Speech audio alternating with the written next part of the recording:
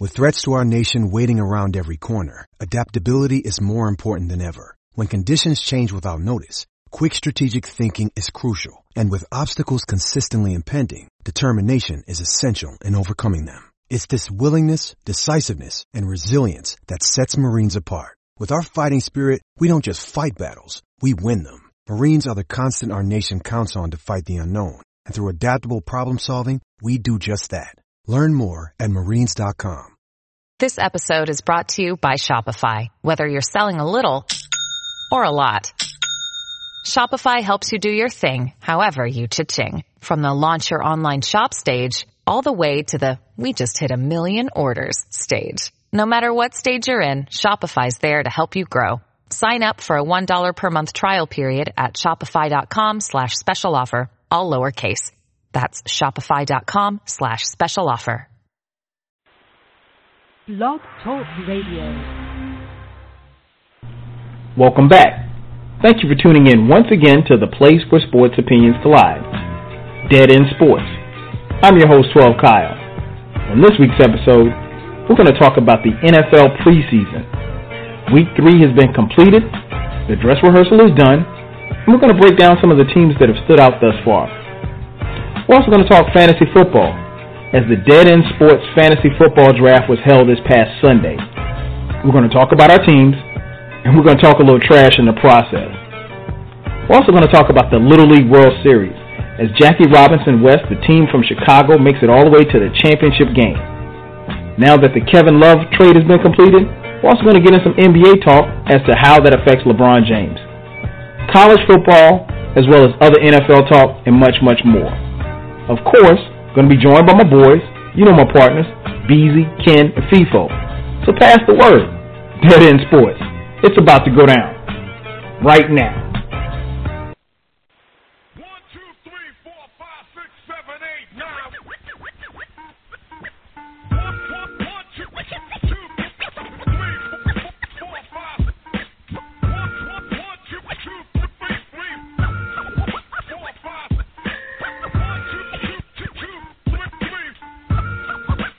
5. 1, 2, 3, 4, 5, 6, 7, 8, 9.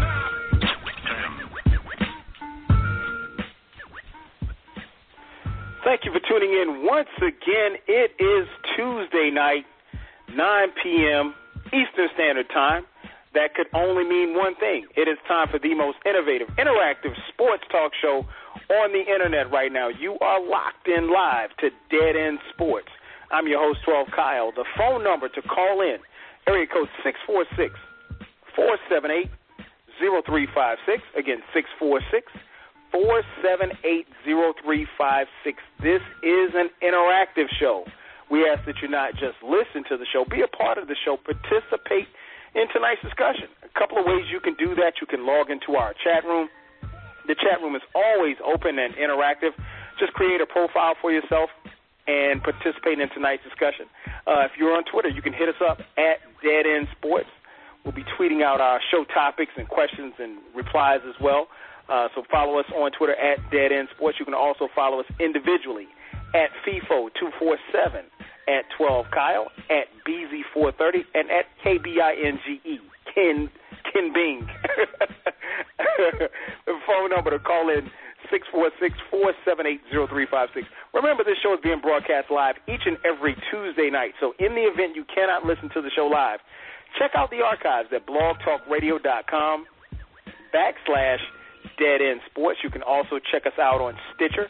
If you have an Android or iPhone, download the Stitcher application for free, upload it to Dead End Sports, and listen at your leisure, at home or on the go.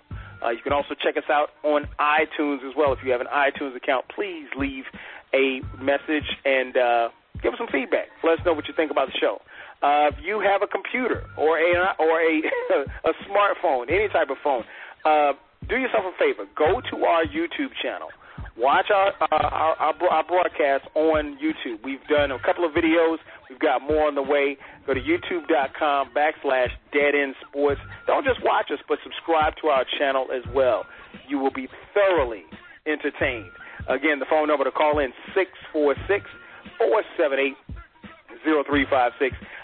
Got a lot of stuff to talk about. I want to thank each and every one for tuning in the best 2 hours of the week, and we got it right here. So without further ado, as I mentioned at the top, I'm not going to be doing this show alone. I will be joined by my boys. So let me bring them on. First and foremost, let's bring in the beat maker of the crew. He hails from the D. My man, Beezy. Beezy, what up, though? What up, though? What's good, Kyle? Chilling, man. Can't complain. What about you? Oh, I'm great. I'm ready to talk some sports with y'all, man. No doubt. Next up, my man, the point guard and the quarterback of the crew. Got to bring in my man, FIFO. FIFO, what's good? Is FIFO here? FIFO? You don't got him here. Hold on. You know I pulled up the wrong. Okay, here we go. All right. FIFO, you there? Yeah, man. Kyle, man, how you missing up, man? I pulled up Ken's number. What's going on, man? I'm good, man. How about you? Man, I can't complain, man. All is well. And last but not least, man, Professor X of the crew, Andy Dalton's personal agent, my man Ken. Ken, what's good? Man, what's good, fellas? Hey, chilling. Yeah, man. I've been checking out this show called The Strain, man. I saw people talking about it on YouTube, man. Not YouTube, silly me, Twitter. So I've actually been kind of checking that out, binge watching. It's actually pretty good. A lot of stupid people on there to be expected, but it's pretty good, man. I kind of dig it, so I'm still kind of trying to catch up and everything, but that's about it, man. Just kind of around the house, just doing some reading, watching a little TV. Real quick, I want to go ahead and do my go ahead and get it done. Shout out of the week. You know what, man? I'm gonna go with Joel Santana, man. Back like crack. I don't know why. I don't really have a good reason why. But, there was one track, and I don't know if it was on this one that he did or if it was the second one that he put out where he actually freestyled over one of Scarface's tracks, man, or he did a track over Scarface track. But, yeah, man, Joel's, man, he was kind of that dude back in the day, man. So, Joel's, back like crack, man. It was a mixtape that he put out. He had a little series going on. So that's what I got for you guys this week. And, that being said, let's go ahead and get into the sports, man. Definitely. Phone number to call in, area code 646-478-0356. Again, 646-478-0356. Man, let's start here. Just finished up week 3 of the NFL preseason. As I mentioned in the top, that's pretty much, week 3 is pretty much the dress rehearsal. Week 4, you really don't see a lot of starters playing. I mean, obviously for fear of injury. I think week 4 is just a wash, really, because most teams by that time have decided who they're going to keep and who they're going to cut. The rest of the guys are just kind of like camp bodies at this point. But I guess let's start there, man. And I'll start first with you, FIFO. What team or teams have stood out to you through 3 weeks of the preseason? I mean, I think we kind of got an idea as to how some of these teams are going to be. Not necessarily record-wise, but you get an idea as to who's good and who may not be as good as they think they are, or who may be a little bit better than we thought. So what team or teams have stood out to you through the first 3 weeks of preseason? I'll start with the Redskins. Okay. They stood out not for good reasons. They haven't really been able to get in sync offensively. Deshaun Jackson has been very limited. RG3, I think he's probably the most awkward slider in the NFL. He slid and hurt himself. Like I don't know how that happened. Obviously they're still working out the kinks. It's a brand new offense, so they stood out because I really thought with all of the weapons it might click just a little bit sooner. I think we would have seen at least something to go on and be like, yo, okay, they can fix it. They still don't look right. And that's a problem. Another team that's kind of in the same boat, to me, is San Fran. And, I'm kind of at least on Dead End Sports, I'm the Kaepernick supporter. To me, it's a little bit alarming of how they look. They have the weapons. Just like the Redskins, they have the weapons. Obviously they've been in the last 3 NFC Championship games, so it's not like it's something that's brand new. They have the same coaching staff, they have the same players, at least the same core. So for it to look as not cohesive as it is at this point, that's a little concerning. But I put my money on San Fran to turn it around before the Redskins do. And then I got one more team because I can't leave everybody on a sour or negative note. So the Broncos. Peyton Manning, he is Lucas Oil because he's just well lubed, and wherever he goes, that's just gonna be it. And it's so crazy just to watch somebody literally play Madden on the field. That's what he's doing. I've never been to a live NFL game before, and there's a couple people that really. We gotta go. We gotta catch a game this year, man. Yeah, man, I've never been. Not to an NFL game. We never been to a football game? Like, really? We gotta do that. Well, we gotta hit a Falcons game this year. NFL game. I mean, I'm just saying, you never been to. That's surprising. Nah. Yeah. Okay, that is sports. All right, so everybody listening, especially if you live here in Atlanta, if you got connection with the Falcons, hit us up. 4 tickets for Dead End Sports. There you go. You know what it is? It's just that the NFL to me is so much better on TV, and I'm glad here in Atlanta we don't have a open stadium. It's a dome. So I'd be more apt, but it's just I feel like it's just better on TV. I get to see more closely. I get to see. I don't know. I'm just in my mind, the NFL is better on TV. Okay, interesting. You'll change your mind once you see it up close. Definitely. What about you, B? Who stood out to you thus far, either positively or negatively, through 3 weeks of the preseason?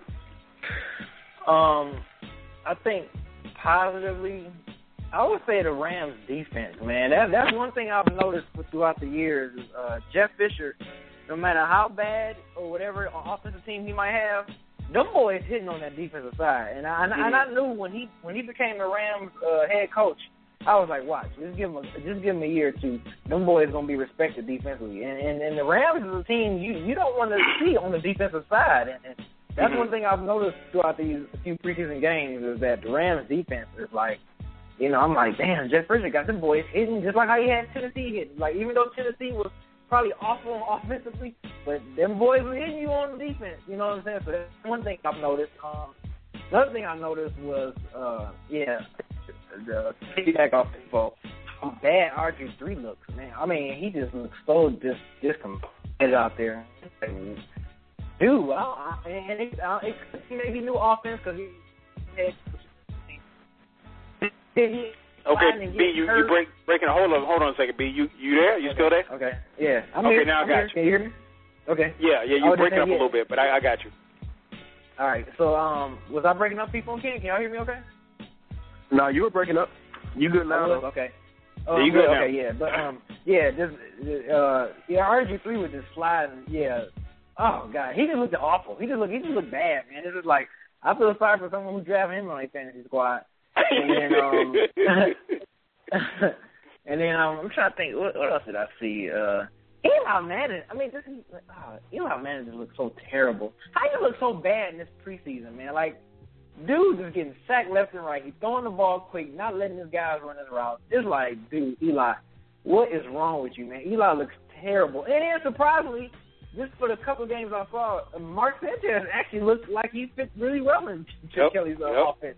I was actually surprised to see how good Mark Sanchez was looking, even though, granted, it's preseason still. I'm not crazy about preseason, but, I was like, wow. It looked like Mark Sanchez was a different quarterback. I was surprised. So, those are some of the things that stood out to me just during this preseason, the first 3 weeks. No doubt. What about you, Ken? 3 weeks in, man, what do you think? Who stood out thus far to you? Yeah, for me, man, Michael Sam has really kind of I won't say impressed me, but he's definitely made some plays, man. In the preseason, I think he's had 3 sacks so far, and then like 5 tackles. So he's proven that he can play at the NFL level. And I think that was really one of the things that people were judging him on. So he survived the first round of cut to get down to 74, 75, one or the other. And now, I think it's just a matter of surviving all the way past Saturday with that off down even further. But I gotta say, man, he's looked pretty good, man. He's out there making plays, and I think that's that you want on your NFL football team, especially if you're looking at value by position, draft position, and where they got him. So just to kind of piggyback on what B was saying earlier about St. Louis' defense, I think he will fit well within what they will ultimately end up trying to do throughout the year, and they'll have a versatile guy that they can bring in off the bench in spot situations to help them out.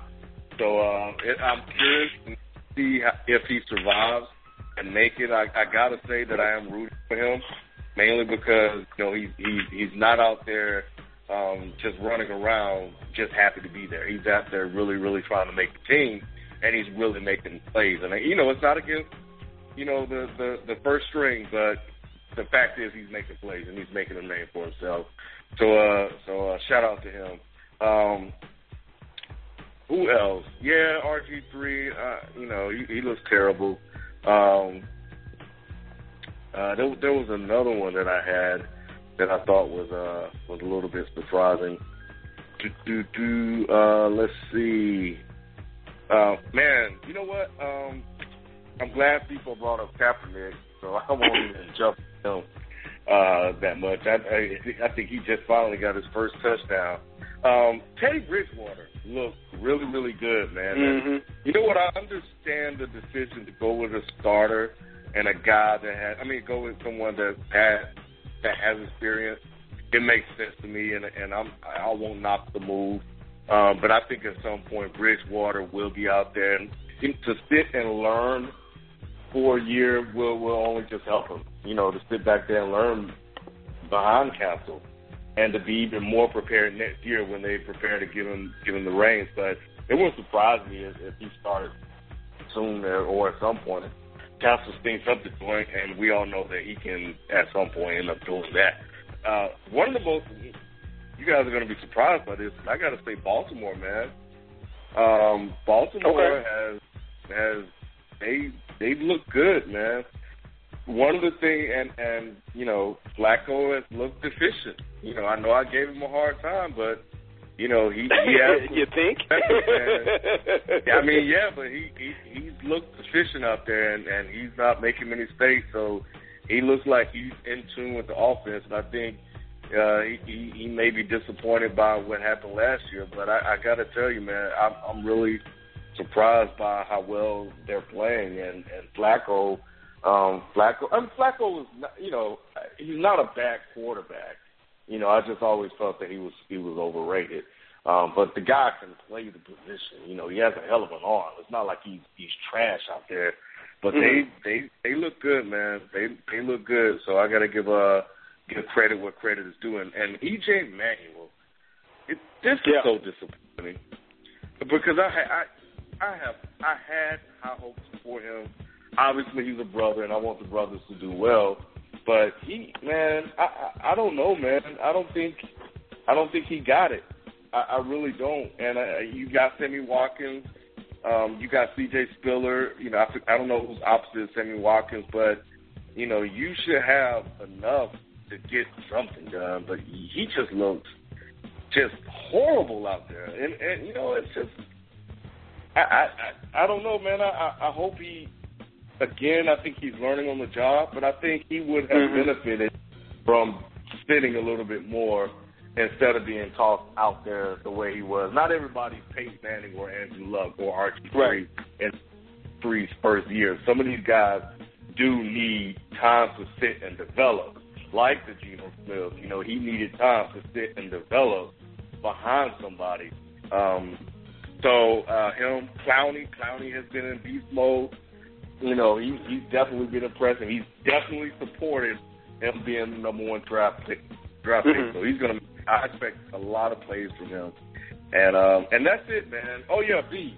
Yeah, Sanchez, man. I think Sanchez was looked inept a lot because of Rex Ryan and the offense that they tried to run. You know, and I remember the first when they were really competing and going against New England. You know, there were times when New England, the Jets would try to run these overly complex plays, man, that they just didn't have any need to even run. So I hope Ken, I don't think that the Jets try to run any overly complex plays. I just don't think they had talent. Name me, outside of Mark Sanchez, name me one offensive talent that they drafted. Oh, no, drafted? That's a good question. They didn't have any offensive. Because all their solid picks were on the defensive side of the ball. Yeah. So, but if you don't have the talent, why run? Okay, so maybe the plays were not complex. Maybe the talent just made them look a bit more complex because they didn't look like they knew what they were doing. You know what I'm saying? Or they didn't run some plays crisp.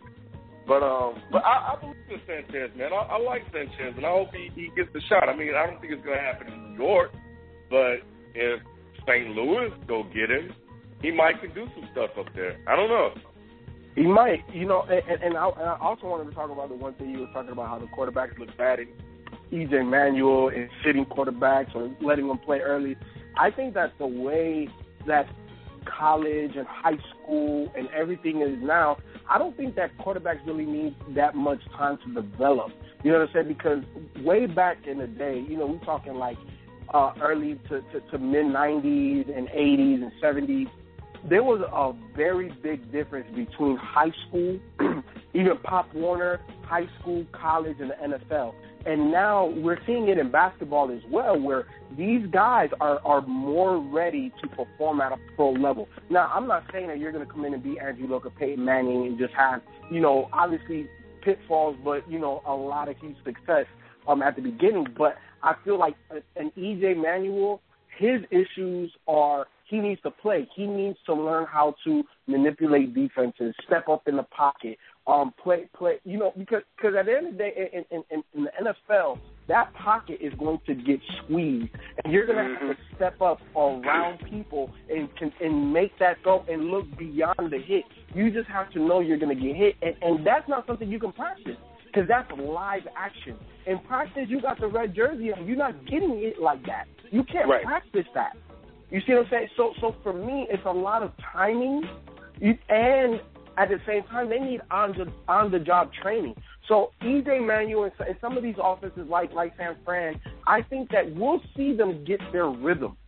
You know what I'm saying? We'll see them get their rhythm. And one more positive, Seattle looks like they want to return to the Super Bowl. Boy, don't they? Man. Yeah, you just took my thunder, man. That was my pick. Seattle looks scary. I mean, and I know it's, and I try to preface everything I say in saying that it's the preseason, man, but Seattle looks, I mean, the Super Bowl was February 2nd or something like that. Seattle looks like they really haven't missed a beat since February. I mean, it's kind of scary. Green Bay has looked very well too, very good too. They've been playing very well, and I think you know, Aaron Rodgers, you know, having everybody healthy, he always puts that chip on his shoulder. I look for Green Bay to do big things too. But yeah, Seattle, whoo, man, if they can keep it going, you never know. And it's hard to repeat in the NFL, but you know, especially if San Francisco gets off to a slow start. And then, you know, obviously the Rams were expected to be, you know, in the mix, but without their quarterback Sam Bradford, who got hurt towards the same ACL he tore last year, it's going to be tough for them to even be competitive on the offensive side of the ball. The phone number to call in, 646-478-0356. Again, 646-478-0356. This is Dead End Sports. I'm your host, 12 Kyle. Joined by my boys, B, Ken, and FIFO. Hit us up, 646-478-0356. The next question I have for you guys, there was a couple of starters that were named this past week over in Cleveland. Brian Hoyer was named the starter over Money Manziel. Geno Smith beat out Michael Vick in New York. And Matt Castle, he won the job over Teddy Bridgewater in a very close competition for the quarterback duties in Minnesota. Ken, I'll start with you, man. How long do you think each of these guys will keep their jobs? Do you think they'll keep it throughout the season, or the first time they mess up they get yanked? Or how long do you think Hoyer, Castle, and Smith will stick around? The person on the shortest string, of course, is Hoyer, man. Right. I think the organization, they want to put Manziel out there. They know Manziel is money, and for a team that's not really expected to win much this year, they need to try to get something out of this, out of this season, even if it is just a type. And I think Hoyer was the correct pick. Manziel has a lot of growing up to do still. He's still young. He's going to make mistakes. I don't know if I need to say that, but I will, just for people out there that want to go ahead and be quick to point that out. I mean, we do use a lot of common sense on this show. But anyway, but yeah, man, I think it was the correct speed, and Manziel has to still kind of sort of adjust to the speed of the NFL, and the only thing I've really expected from Manziel this year after seeing him play in the first 3 games was if they're open, he's going to hit them. And if they're not open, he's going to run. And sometimes he would get away, and other times he won't, because he's just not as fast in the NFL as he was in college. These 300-pound defensive linemen will run you down. It's just that simple. When Vic played, man, Vic was the fastest guy on the field, right. Period. He was the fastest guy other than some other guy who was faster than him, I believe. I don't know his name. But Vic was the fastest guy, period. You were not catching Vic. You can catch Manziel. That's just all to it. And his elusiveness, his speed, which is one of his weapons, it's not that much of an advantage in the NFL, especially week over week when teams begin to scheme for you. But that being said, Hoyer has to play and perform like the guy that played well last year when he took over and played for 3 games. Plus, he has the experience, and it's his job to lose. So now all of a sudden, if he stinks up the joint, hey, you know what? We didn't give the job to Manziel. You did it. Matt Castle is a guy that I expect to see starting for the rest of the year, unless he's just absolutely terrible. I don't think that's going to be the case. He has Peterson, he has Cordell Patterson on one side, and I don't know who's on the other side, but I think he'll play well enough to keep the job. Like you said, it was a really, really close competition, but he's been playing in the NFL far longer than Bridgewater. So there are certain things, there are certain defensive schemes, there are certain situations that he has the experience in being in that Bridgewater doesn't. Bridgewater could win games, probably win just as many games as Castle, just based off of pure talent alone. But I think the experience, along with what Castle is able to do as a passer, will allow him to stay in that role, barring injury, for pretty much the majority of the season, unless they're out of the race, and then I think they will probably give Bridgewater a couple of reps. The tricky one, though, is Geno Smith and Mike Vick, because we all may have heard the reports about Mike Vick not really trying to compete for the job, and I don't know how much truth there is to that, but what I do know is that based on what I saw from Geno Smith half the season, I don't know how much Geno has learned this year based on what he's what he did last year. I think he's hit or miss. I think he'll have good games, he'll have bad games, but if he can remain consistent enough, he'll stay in there, or if he can stay healthy. But I think that was awesome, man. I mean, you can put Vic out there, but I'll be honest, I don't know if it's going to be that much better. If you do put Vic out there, because Vic's gonna look to throw, and then there's nothing there, he's gonna try to run, and he's slowing down. He's just catching up to him. But I think Hoyer will be the first to go, then Smith, and then Castle. That's the rankings that I have as far as the starters that you gave us. No doubt, no doubt. What about you, FIFO? Castle, Hoyer, Smith, man. Who keeps their job the longest? You know what, man? This is why I like Dead End Sports, because, like, can be wrong, man. Can be wrong. I just be having to, like, correct them. All right. I agree. I agree that Hoyer has the shortest leash by far. And eventually it's going to be Johnny's team. Everybody knows. We're just waiting for the tape. And I think that they did make the right decision going with Hoyer, because Manziel still doesn't know the terminology. He's still – obviously he's going to be immature. We knew this. Did we think that just 1 year removed from college is going to make him this super mature guy? No. I don't think Manziel is ever going to, have the maturity of a Russell Wilson or Aaron Rodgers or any of the greats, at least not early on. Maybe later down the road, but we've seen a lot of role quarterbacks just be that way because that's just their personality. That's not really going to change. So I don't know if he'll ever, just on a personal level, be as mature as, some of these other great quarterbacks. But I think that Manziel does have speed. Is just how you utilize speed in the NFL. And in college, he was able, you're right, he was able to run away from D linemen, linebackers, and break for 30, 40-yard runs, just like Russell Wilson was. If you go back and watch Russell Wilson in Wisconsin, Russell Wilson was breaking long touchdown runs. But in the NFL, just like an Aaron Rodgers, just like a Russell Wilson, when you don't have that elite getaway speed, you can still use that quickness and that speed to get first downs. And I think that's the thing that Johnny has to start implementing at some point. But I think that the first key for Johnny's success is that he has to understand the playbook. He has to understand the terminology. And once that happens, it'll slow down. And then I think he'll be able to pick and choose his spots, where to run, where to get out of bounds. Because you're right. He's not going to turn the corner in the NFL, often. He's just not. He just doesn't. He's not that type of athlete. So I agree there. In terms of the other two, I think Castle and Geno are both in the same situation.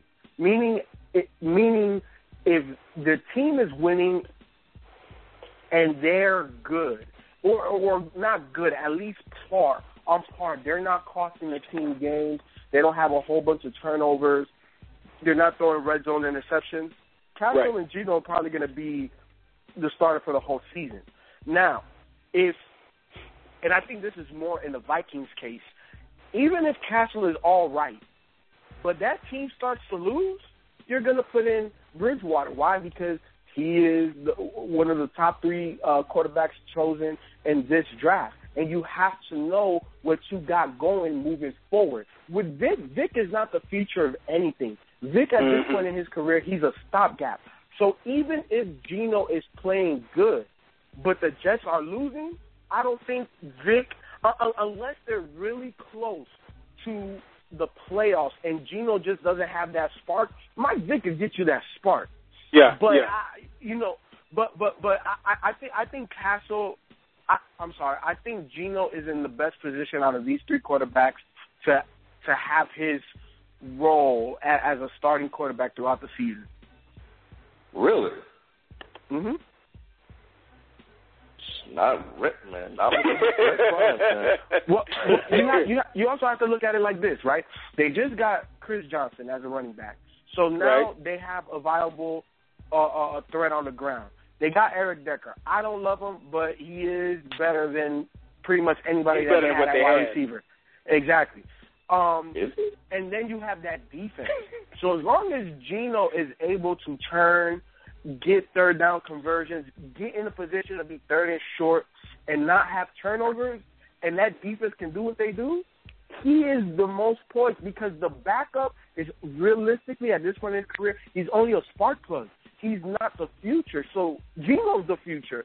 So he doesn't have to worry about a guy that they just brought in that they're thinking 2, 3, 4 years down the line because he's that guy.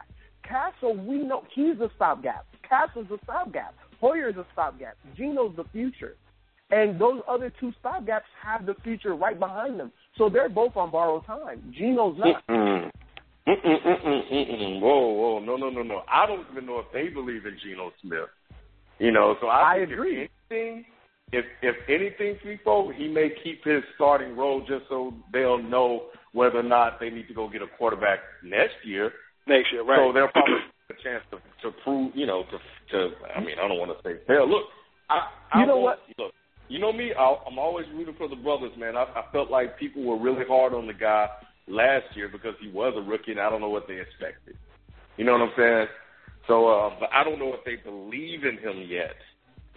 But you know what, Ken? Look, here's the problem. I already alluded to it with the Jets. Name me one offensive player outside of Mark Sanchez that was a viable offensive player in this league. So, first of all, Rex Ryan, we all know he's a one-sided football guy, right? The GM and the offensive coordinator. Do you know the offensive coordinator that Geno Smith played for? Tony Sparano. Look, all I'm saying is this. I don't think Geno has gotten a fair shake. 2 years, realistically, is not enough. And he really hasn't had an offensive system put in place or weapons to really gauge how good of a quarterback he is. And let's be honest. In the whole NFL, there's only 5 elite quarterbacks. And we're talking about the planet. You see what I'm saying? There's only 5 elite quarterbacks. So every other quarterback needs weapons. They just don't have it. They haven't been able to develop it. They haven't been able to draft it. So I don't think it's all Geno. I think it would be a shame for them to just go draft another quarterback in the first round. You know what you need? You need to go get a wide receiver in the first round. You need to go get you some old line. Like, you need to develop that side of the ball before you just throw Geno to the dumpster. That's just it's not right. It's not fair. And I don't think that you could truly evaluate what Geno can be in the league unless you get him some viable weapons. And I totally agree. I think that they will. They'll look and say, "Hey, we got you, Decker. We got you, Chris Johnson." Yeah, because they were doing it last year. They kept rotating him in and out. It's not his fault. It's just like it wasn't all of Sanchez's fault. But the quarterback's going to get the credit and the blame. I mean, that's just the nature of the business. Of course, and I understand that. But at the same time, we know, look, in professional sports, you have to develop young players. Why?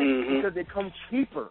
And when you're talking about going out and getting all of these free agents, now you're eating up cap space. You see what I'm saying? I'm not saying don't go get you a free agent wide receiver. I'm saying go get you that. But what they paid for Decker, you know what I'm saying? I guess maybe he was the best option out there. But if you get a Decker, where is your young wide receiver that you are grooming to either be a number 1 or a number 2, or where are the other weapons? And that's the problem. I'm not saying don't go out there and get free agent talent, because you need that as well, but you need a balance. We know this in professional sports. At any level, you need some players with experience and you need some players with raw talent. Because them guys with experience are going to teach them guys with raw talent how you do this job every day, day in, day out. And to me, when I look at that Jets roster, they have it on defense. I've never questioned Rex Ryan on the defensive side of the ball. This guy's a genius. His defenses are always in the top half of the league, regardless of injury. No Darrelle Revis. They still do what they do. I'm not questioning that aspect. But on that offensive side of the ball, they've been putrid. Let's be honest. And we see that Mark Sanchez coming out of high school was number 1 and number 2. Coming out of college, he was the second quarterback taker. So the guy has talent. But, again, there's only 5 elite quarterbacks in the NFL. So if you're not elite, then you need weapons. And nobody in the Jets organization has had weapons as a quarterback. No doubt. Let me throw it over to B. B, how long these guys you think will keep their jobs, man? I was about to say Sanchez, Smith, Castle, and Hoyer. Of course, Hoyer is of course the elephant in the room, because you starting off with at Pittsburgh, then you playing New Orleans, then you playing Baltimore. So before your bye week, So I give Hoyer 3 weeks after that bye week. They will be playing Johnny football. I said the same thing, B. Yep. Because just based off that schedule alone, I'm like, ooh, ouch, that's gonna hurt them. So Hoyer, they gonna be 0-3 going into the bye week, and then everybody gonna be cheering for Johnny or whatever, and he's gonna play week 5 against Tennessee. I think that's when they're gonna throw him out there. I believe Castle. I'm in agreement with people really. I think Castle. It depends on how the Vikings lose these games. I think because Bridgewater's been looking so good in the preseason. So at one point they was thinking about him being the starter, but they ended up getting Castle. So all it takes for Castle to like really play bad or cost them some games, I think they'd throw Teddy Bridgewater out to the woods. And I think Geno Smith, because look at Michael Vick's confidence. He don't even feel like he got confidence anymore. And it's like, why would you? I think Geno Smith is the safest. I think he will end up quarterbacking this whole season just because Michael Vick he don't even seem confident no more. Just in the interviews, it's just him talking. I don't know if he's just not confident in his ability or is he just not confident in learning the offense. But you know what I think it is, I think it's, and I don't. I haven't seen a lot of Vic play. I've only seen the highlights from what I've seen, and I looked at his numbers. His numbers look very good, and what he's talking about has been good. I think what he's trying to, at least what it seems to me, like he's trying to be politically correct. He really thinks in his heart that he can beat out Geno Smith, but he knows he's not there for that. He was there to push Geno. So if Geno's game stepped up, then everything, it works out for the Jets. But he knows that he doesn't have that much longer in the league. He got to keep the checks coming. You got to pay those creditors off with that bankruptcy and everything. So I think Mike Vick is just trying to play his role. I really think I think he's still got the swag and the arrogance when he gets on the field, but I think he's just not trying to make any he's not trying to ruffle any feathers. He's not trying to make any waves. I just think he's just trying to play it cool because he's saying all the right things. He knows in his heart of hearts he's better than Geno Smith, but he can't say that. And you know what, Kyle? I think the other thing, too, I think when he sat down with the Jets, I think they kind of told him, like, look, we want to give Geno the opportunity. Because we all know Mike Vick, he's still better than half of the – he's better than Hoyer. He's better than Matt Castle. You know what I'm saying? He's better than a lot of quarterbacks in this league. It's just that I think that he felt like, if I go to the Jets, I know the situation. Let's push Geno. You know what I'm saying? Let me push Geno. Let's make this. The narrative was, it's a quarterback competition. We're not going to name a starter. But he knew they're going to name Geno the starter, and he even said it. He said Geno deserves to be the starter because he was a high draft pick. 1 year is not enough. He knew that coming in. So I think he just knows the situation. Just kind of like how he did in Philly. And he's like, yo, you put me on this field, you're not going to take me off.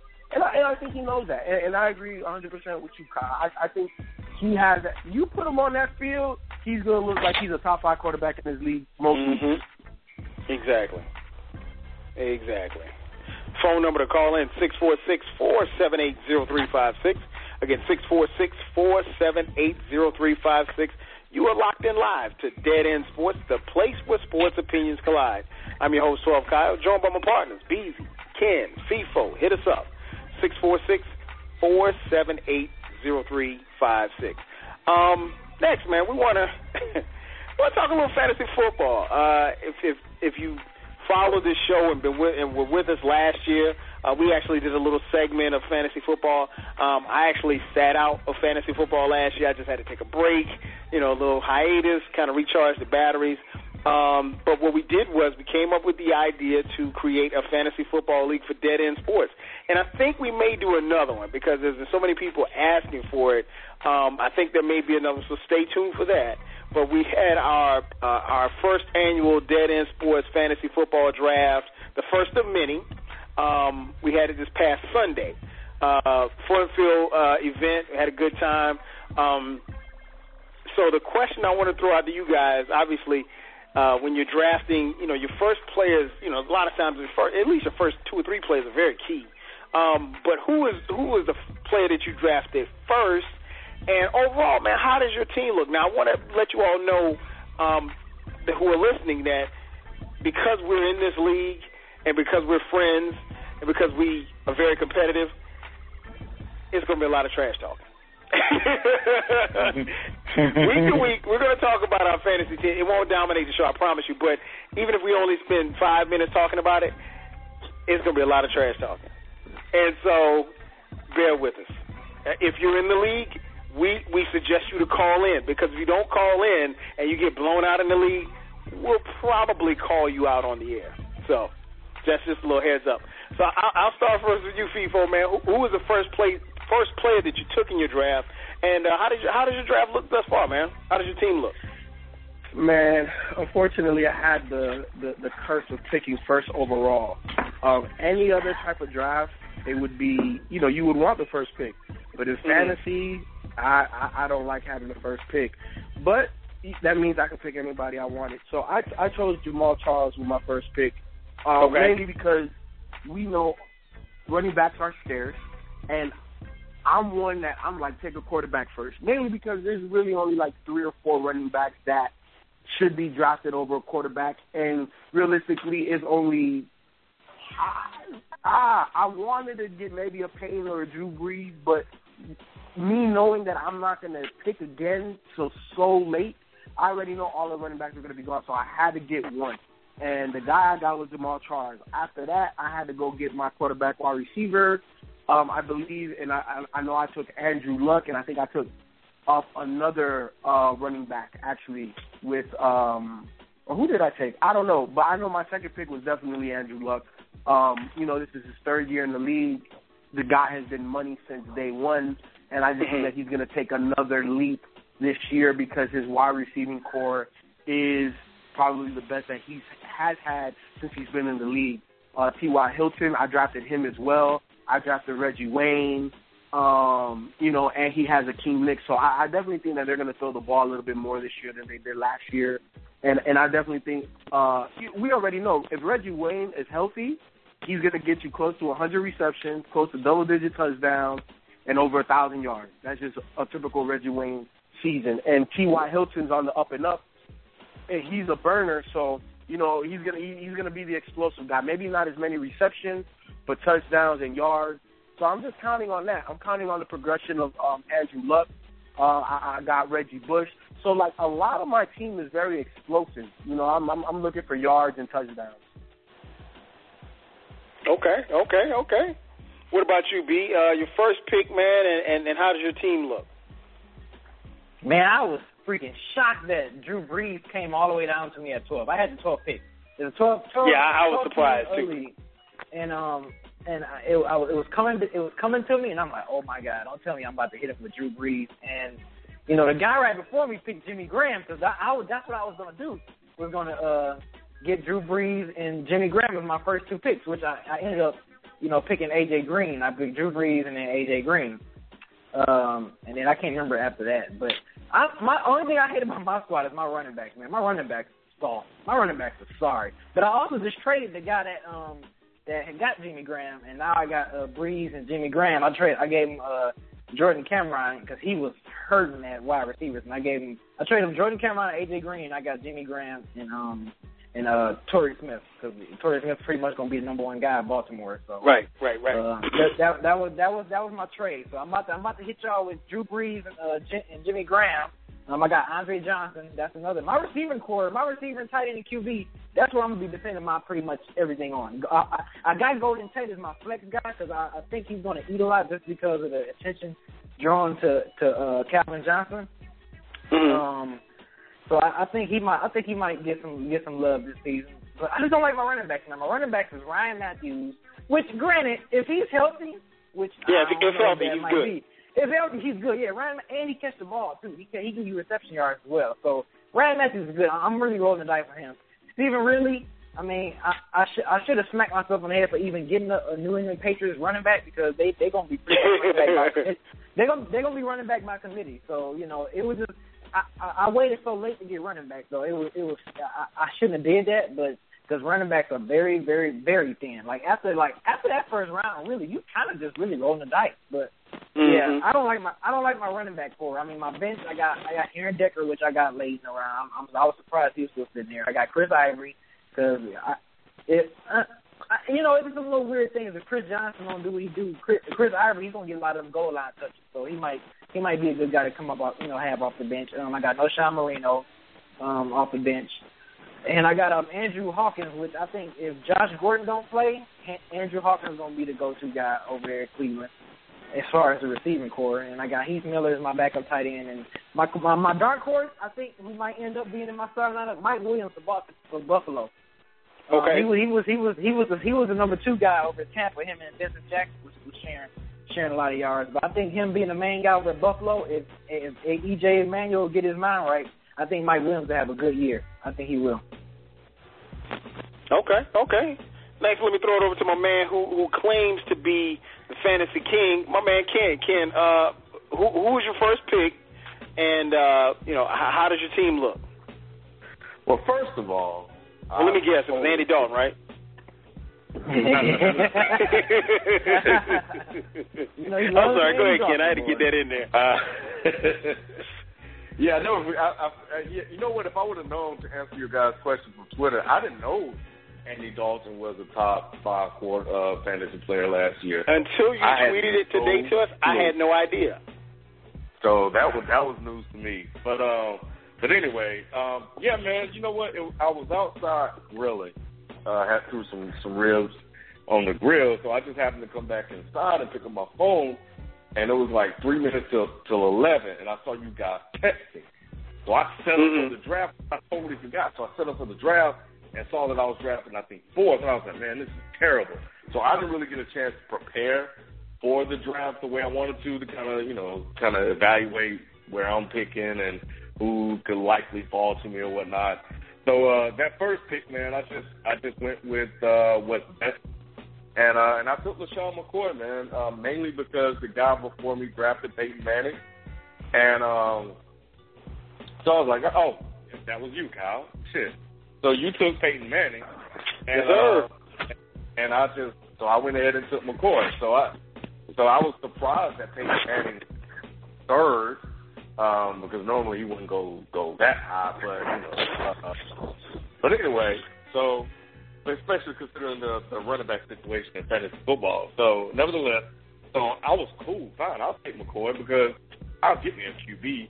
I may not get 50-something touchdowns, but hey, I'll get at least 30 or more. So anyway, so I took LaShawn McCoy, bam, straight at running back. Then I got Giovanni Bernard, who people are predicting big things from him. He catch, he run. So we'll see what's up with that. Yeah, Gio's a beast. I like that little dude. Yeah, I'm not too high on him, but because I don't know, man. It's just something about him, but just based on what people are talking about, I went ahead and drafted him because he was really kind of one of the best on the board that's left. And if he balls out, nobody's seeing me at the running back position. But yeah, man, and then, again, I think the talent was starting to kind of dissipate a little bit, in terms of looking at what's on the board, what position I needed to fill. So I'm looking at wide receiver, I'm looking at quarterback, and I'm looking at running back. So I took Alfred Morris, man. So I got some monsters, man, in my starting lineup when it comes to running the ball. And then, from there, man, it was just basically filling the team, and B can attest to this, man. I'm always reaching, so I'll always have a reach. And Cordell Patterson is my reach. Yep. That dude balls that out. was their damn reach. It's a wrap. It's a wrap. If you look at what he did in I shouldn't be telling you guys this, but if you look at what he did in the second half of the season, man, the dude was killing it, man. He was balling. So, yeah, man. So then I went Roddy White, Matt Ryan, wide out quarterback combo, mainly because Roddy White was one of the best on the board that was left.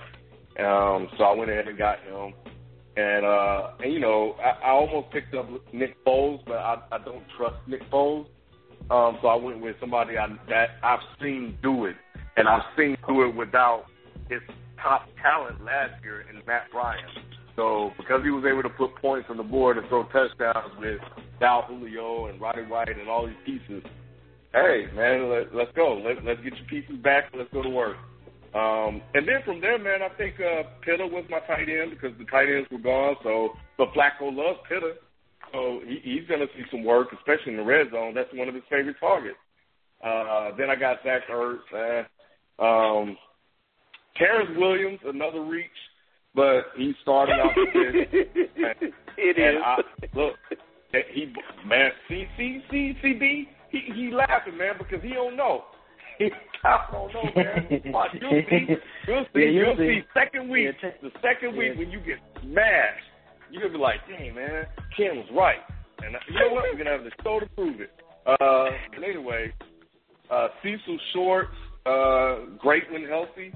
Bortles should help elevate him some more. And, you know, the rest is just filler. But I tell you, though, depending on what happens, if Josh Gordon is only suspended for 8 games, and I get Josh Gordon for the rest of the year, the title is mine. You know what, Ken? I'm going to be honest with you. You know, I was questioning a lot of people you picking, but when you grab Josh Gordon, you grabbed him, you picked right before me, and I was about to pick him. And because it was like either the last pick or the next to the last pick, and I'm thinking to myself, you know what? If he gets 8 games and you can still use him for 4, he might be the dude to bring you to get you over the hump at the end of the season. So that was smart on your move, on your behalf. Man, because I've been doing this since the 90s, Kyle. I've been doing this, man. I don't have to prepare for draft. I just draft. So what? Man, this is gonna be fun. I've been doing this, man. So, man, Josh Gordon, man, people laughed at me. Same thing like, you know, everybody's doing about Cordarrelle Patterson or whatever, but that's cool. It's whatever. But I was right about Josh Gordon, and if I'm right about Patterson, it's over. Josh Gordon was the number 1 receiver last year, and he missed, 4 games? Or 5 or something like that? Still led the NFL. The dude's a beast. So like you said, Kyle, if I get him for 4 games, the title's mine, man. Y'all ain't going to see me. I'm trying to go at least, I would say undefeated, but, you know, I think I might have to lose. Man, I can't wait to play Ken in week 3. I played Ken in week 3. I can't wait to play Ken. And that's another thing, too, ladies and gentlemen. We've already looked at the schedule. I think me and B play against each other week 1. Me and Ken week 2. So as we go along, we'll kind of prep you guys to let you know who's playing who. Maybe you want to check out our tweets on Sundays as the games are going down. Because trust me, the tweets will be flying. You know, and what will make it even more interesting if we're out somewhere recording or something like that, doing a show or something like that, that makes it even more, it's more special and more funny when we're together and just really going at it fantasy football wise. I'm gonna keep it real quick, man. For me, I drafted the machine, Peyton Manning, at number 3. I was surprised that he fell to 3, to be honest. I thought he'd be the first player taken off the board. I'm gonna tell you why. Because with these new rules, and nobody has, I mean, me and some of my buddies have talked about it, these new rules really have, defensive rules have been kind of, and I don't want to say it's a knee-jerk reaction to what happened in the Super Bowl, but, I mean, these new rules really favor fantasy football because it favors scoring.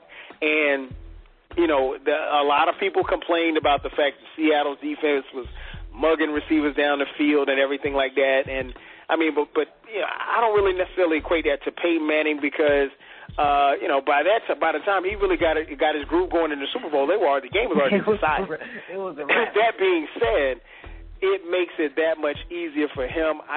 Can he put up 60 touchdowns this year? I don't know if he'll necessarily do that, but they got a tough schedule. They got a tough schedule. Welker's down, and you don't know how long he's going to be out. If I'm Welker, I'm probably shutting it down and retiring, but that's another story for another day. All the best to him is whatever decision he makes. 3 concussions in 10 months is not good at all. But yeah, Peyton Manning, man, I took him 3rd. I like my roster, man. Real quick, I got Peyton Manning. I got Brandon Marshall, who was in all of our top 5 receivers. I think Ken did put him in his top 5. So that was a guy from our video, you know, was in our top 5. I got Antonio Brown, who's Ben Roethlisberger's number 1 target, and then Jason Witten. Jason Witten is a fantasy star. Everybody knows that if Tony Romo's not throwing the ball to Dez Bryant, it's going to Jason Witten. And on third downs and when he needs conversions, that's where he's going. I also picked up the Seahawks defense. I think that was a steal for me because and when I started thinking about it, I was like, I got to pick defense. And then when I went to go check the defenses, nobody had taken any defensive teams off the board. And I was like, let me get because you drafted them early, that's why. I think you got the Seahawks in the 5th round? No, I took them in the 7th round. You did? But by the time I took them, nobody had made any pick. So, that was just me. I felt the need to grab him. I also grabbed Michael Crabtree, who I think is going to be, a very good outlet for Colin Kaepernick, obviously. So, yeah, man, that's that. In a nutshell, that's my team. I've got some other guys that I think I can plug in here and there. And I'm always open to trades, but, we'll see. But, I definitely got enough to win it, man. And like I said, folks, bear with us because there's going to be a lot of trash talkers. It seems like I guess based on FIFA, I guess I got a good squad to him because every time I drafted a player, he kept complaining, man, B, you took my guy, man. You did, man. I'm just doing me, baby. Hey, I'm just drafting. I got my players queued up. I'm ready. When they were sitting there, I was getting it. Be on the lookout for, like I said, be on the lookout for the tweets on Sunday. And we're definitely, even if we only spend 5 to 10 minutes talking about it, we will recap the league. And what we'll also try to do is encourage, those who are participating in our league to call in as well. So they can get a little trash talking going too as well. The phone number to call in 646-478-0356. Again, 646-478-0356. Also, Kyle. Hey, Kyle, go ahead, shout out for people. Our defensive league the draft is this Sunday, August 31st at 11:30 a.m. Eastern Standard Time. So I just want to do something a little different. So I think people. I played in the league where I played defensive players before, and it really kind of shake things up. So yeah, you can play defensive tackles, defensive ends, linebackers, quarterbacks, or whatever. So just a little something different. I think something to try because I might add that in. I might add where you can play instead of picking defenses, play like defensive players also as well as the offensive players. It's just something I'm trying out. So that draft is this Sunday, 11:30 a.m. Eastern Standard Time. That's right. We'll tweet it back out again. So make sure that if you're in church or you're not going to be there in front of your computer, make sure that you get yourself together because you don't want to have a terrible draft because we will talk trash about you. Yes. 646-478-0356. Next question I have for you guys. The Little League team from Chicago, Jackie Robinson West, they won the United States Championship over the weekend and unfortunately lost to Korea on Sunday, 8-4. FIFA, what were your thoughts? I know you're from Chicago. What were your thoughts on that team from Chicago, man? Jackie Robinson West, all black team. They're from all the kids are from the South Side of Chicago, and for those of you, you don't have to be a hip hop head or anything like that to know about how violent it is in the city of Chicago, particularly on the South Side, where lives are being lost every day, and I'm pretty sure of all of those kids, everybody knows at least one person that's been killed, in their young lives, unfortunately. So, FIFO, man, what was your take on that team, man, and what they were able to accomplish? Man, I thought it was amazing, mainly for the sport of baseball, not even for the city of Chicago, but the sport of baseball because – let's be honest, blacks don't play baseball like they do basketball and football and other sports. So I thought that was big. And it is big for the city of Chicago as well, to have an all-black team win, nationally. And now they're going to play Korea. So I think it's big. I know baseball is they're trying to make an initiative to try to get to try to get more black players into the league, and obviously it starts from kids. It starts at the bottom, and then you have to, it'll matriculate to the pros. So I think that it was a great step. I think it's something that was much needed to put us kind of like on a platform so people know, man, we can ball out here. We can pretty much play any sport we want to. So, I think it's good, and I think as long as as long as MLB continues to invest into the minorities, I think that will continue to prosper in that sport. Kind of like when you look at soccer and its popularity and how it's growing and how Major League Soccer is investing into, kids and younger players playing. It's just good. It's good for the sport. Definitely. What about you, Ken? Jackie Robinson West, man, what were your thoughts on that Little League team, man?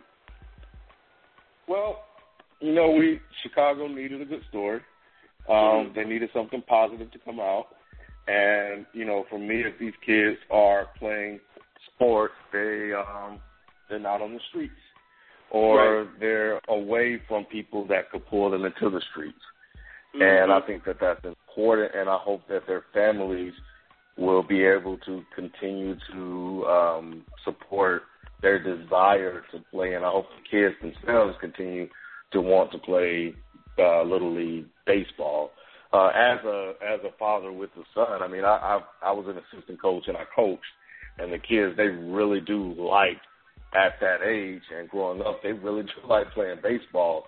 Something just happens, and what I think it is when it comes to African American children kind of falling out of love with baseball and not being able to play baseball. I mean, it's just one of those sports where it's much easier to walk into a court where there's a ball already there. You don't have to go get people to play, or you don't have to walk around. With baseball, you got to walk around, you got to find a field, you got to get a bat and some gloves and a ball. Like, there's a lot to do just to get a game going. With basketball, you can just walk around the city. You know what I'm saying? Right. You can find somebody playing on the court, or you can just go out and shoot yourself. And with baseball, you got to throw the ball up, and it's a little bit more difficult to play that game as you continue to grow old because less and less people are playing it. So that's one of the things, unless you're playing in college or on some organized level. But I thought it was great. It is, again, a good positive story for the city, and hopefully the kids that are playing continue on this path to being productive citizens in the city of Chicago, and hopefully that, they find, something that's desirable, that they like, that they're good at, that puts them on a path to, playing this game on some type of level professionally, or even if it's not professionally, it will allow them to pay for their way through college, being able to get a scholarship and using that, to further their education and, of course, again, go from there to contributing in society in a positive manner, man. So, of course, go on to have kids and raise their kids up to do the same thing. So now all of a sudden you're looking at some changes that happen generationally, and it starts there, and it starts with winning, because when you win, it does something to you. Yeah, all of the other kids, it's great that they are part of the organization. I know that they have fun playing it, but the ones that win, they want to win again. So that hunger and that desire to win, feed, you got to feed the beast. And hopefully that will continue to motivate these kids to play over and over again. And hopefully they just continue to keep winning that. So I loved it. Exactly. Same here. What about you, B? What was your take on the team from Chicago? I thought it was great. I thought it was a really good look for Chicago and for the young black men playing the sport of baseball. And, I think that's one thing. I think the reason why I think this baseball period is just lacking of young African-American men, boys playing is just, it's kind of the lack of fathers. We don't have a lot of, fathers out there, playing baseball, tossing baseball with their sons or and stuff anymore. I remember, just kind of growing up, that's how I got into baseball, watching my dad and, playing, catch with him with the baseball glove. And I noticed when I played in baseball league, a lot of those kids had fathers. Some, a couple of them probably didn't. If not, they had a particular male role model in their life. And I think in the city of Chicago, I don't know if there's enough of really positive black fathers in there to kind of really put baseball into their sons' lives. So maybe that could be one of the reasons why we don't see it. I still think it's a good look to see the black kids from Chicago playing it. Is it going to start anything? I don't think so, because Chicago is going to be forever a basketball city. I mean, you have pretty much the most popular polarized basketball player ever to play in the city of Chicago, Michael Jordan. And it's what the kids know and see all the time. So I think it's not going to. It's a great look for the young kids to play it, but I don't think it's going to start anything where now we're going to see, a whole bunch of black baseball teams and stuff going, young kids interested in playing baseball. I think basketball is still going to be that first love in the city of Chicago. So, but I still think it's a great look. And, I just think if we get more fathers, black fathers in these child's lives, maybe we will have more baseball, being played by African Americans. That's just my opinion. That's just what I think. You know what? You made a very good point. I'm gonna come back to it in just a quick second. My take on it, man, I loved it. I watched them play. I want to say at least 4 or 5 games. 4 or 5 of their last games. I love watching these little kids play, man. It kind of took me back. I only played baseball for 2 years, and I think I tweeted it out that I was, when I did play, I thought about, what it would be like to play in the Little League World Series. So I think for kids their age and very inspirational, especially if you look at the landscape of what these last couple of weeks have been, with the whole thing going down at Mike Brown and Ferguson, and just to see, this is a good, heartwarming story. And these are good kids. From what I understand, they're very good students. When they're on camera, very charismatic, very well-spoken, very mild-mannered, all of them from top to bottom. And I think that was a good look, not just for Chicago. It's a very good look for Chicago, considering they're from the South Side, but also just a good look for baseball because, you had these Major League Baseball players that were tweeting out, and they showed the, they asked each kid who their favorite baseball player was, and they'd say it or what have you. And I think that was key, too, because I think what happens is that, when you look at a baseball game on TV, you see brown faces, but they're not necessarily African-American faces. So, for someone who may not be black, they may say, oh, well, there's a lot of, and don't get me wrong, we talked about this a few weeks ago, there's a lot of diversity in Major League Baseball, but black players have decreased, and they're still decreasing. So hopefully when you have little leagues like this, especially in the inner city, when kids continue to play, once they start playing, they'll continue to play. Now, before we got a couple of calls in line, and we're going to jump to in a second, but I want to go back to what you just said, B. You said that you played. My question to you, and I'll give you my answer as well, when you stopped playing, what made you stop playing baseball? What made me stop playing baseball? Mm-hmm. I didn't have the love for it like I did for basketball at the time. Yeah. Okay. But I mean, it's funny. It's funny you say that because even though I was a hell of a good basketball player, but my dad always thought I was a better baseball player than basketball player. He always thought that. To this day, he still say that. Yeah. My dad said the same. He said he thought if I stuck with it, he felt like I could have played baseball better than football. For me, you know what, man? I think and I think I was 11 and 12, but I stopped seeing, like, my buddies weren't playing baseball. And so when I went to the parks and everything like that, there were weren't a lot of kids that looked like me. And I don't know if subconsciously is something I made a decision of, and to be honest, I was okay. I wasn't that good. I wasn't as good as I'll put it like this. I wasn't as good at baseball as I was at football. And football just came really natural to me. I was a mean shortstopper. I was mean at the shortstop. Oh, yeah? So, so that was the thing. But, and I think hopefully as these kids progress, not just these kids in Chicago, but kids here in Atlanta, kids all across the country, particularly black kids, as they progress, that they won't feel like that hey, and now if another sport takes off, then you take off to that sport, but, don't give up on your dreams if that's something that you want to do. 646-478-0356 is the number to call. Let's jump to the phone lines. Oh, let's go right here to 843. Looks like, let me see if I can pull them up here. Hey, FIFO, I thought you was about to say something. There we go. We'll jump back to FIFO in a second. Look like I got my dad on the line. Dad, what's up, man? Hey, Kyle, how's it going? What's going on? Nothing much. I'm listening to your show. How are you guys? All right. Doing well. Last week's show, Beasy didn't talk enough. But let's get back to the question. In fact, it was kind of strange not seeing Beasley. We're going to try to let him talk more.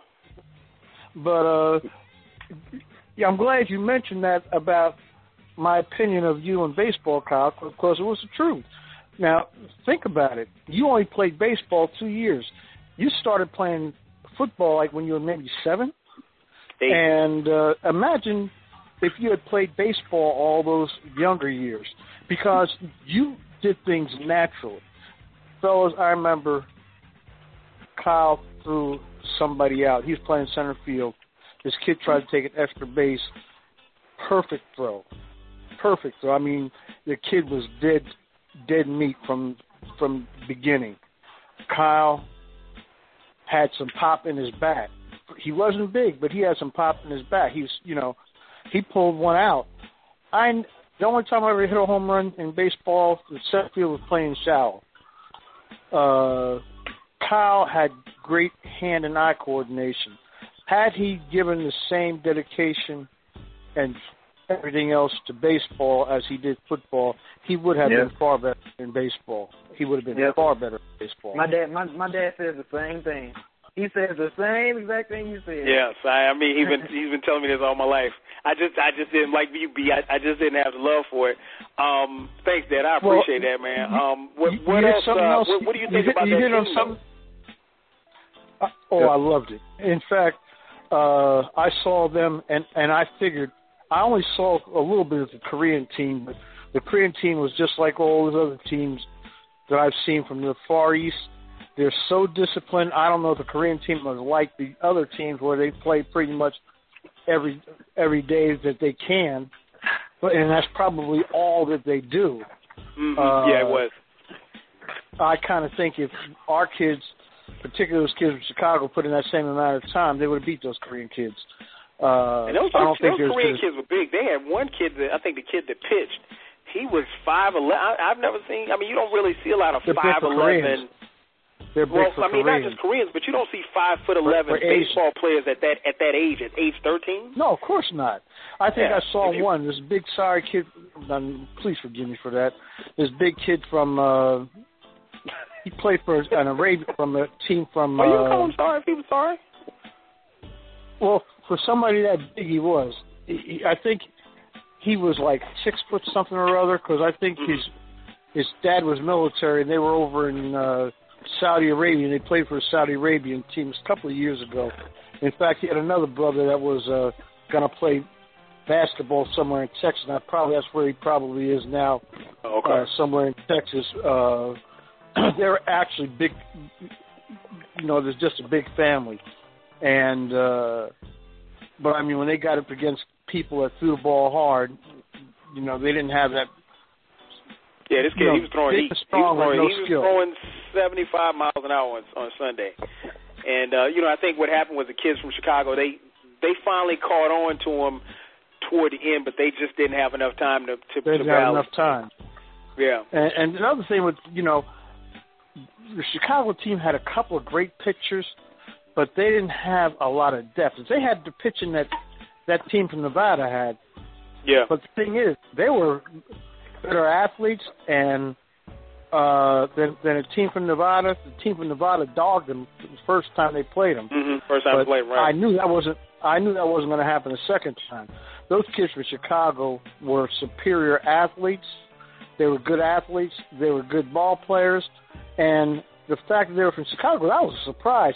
You don't think Chicago as far as – and then look at – they don't have anything to really look at except the Cubs and the White Sox. Now, right. It's not like they're seeing the best players in professional baseball until some other team comes to visit. Right. The Giants, Cards, and Braves, somebody like that got to visit before they could see a decent baseball team. And it's the same thing in the American League. The Yankees, Red Sox, somebody like that got to come in before they see a decent baseball team. But the other thing I liked about the Chicago kids was the men involved. When you hear them talk, they were very positive. That's something one of you guys brought up, the fact that there's not enough fathers. And there's not enough, and you're right. there aren't enough fathers, aren't enough mentors involved, because you got to have grown men working with these boys. And Kyle mentioned the fact that when he went to the parks, he didn't see a whole lot of black kids playing baseball. That's because I know white guys, as soon as their sons get old enough to hold a bat, they're teaching them how to play baseball. In fact, that's the park we played in when Kyle was a kid.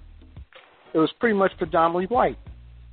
And I was one of the few black coaches in that park. There weren't a whole lot of black coaches in that park. And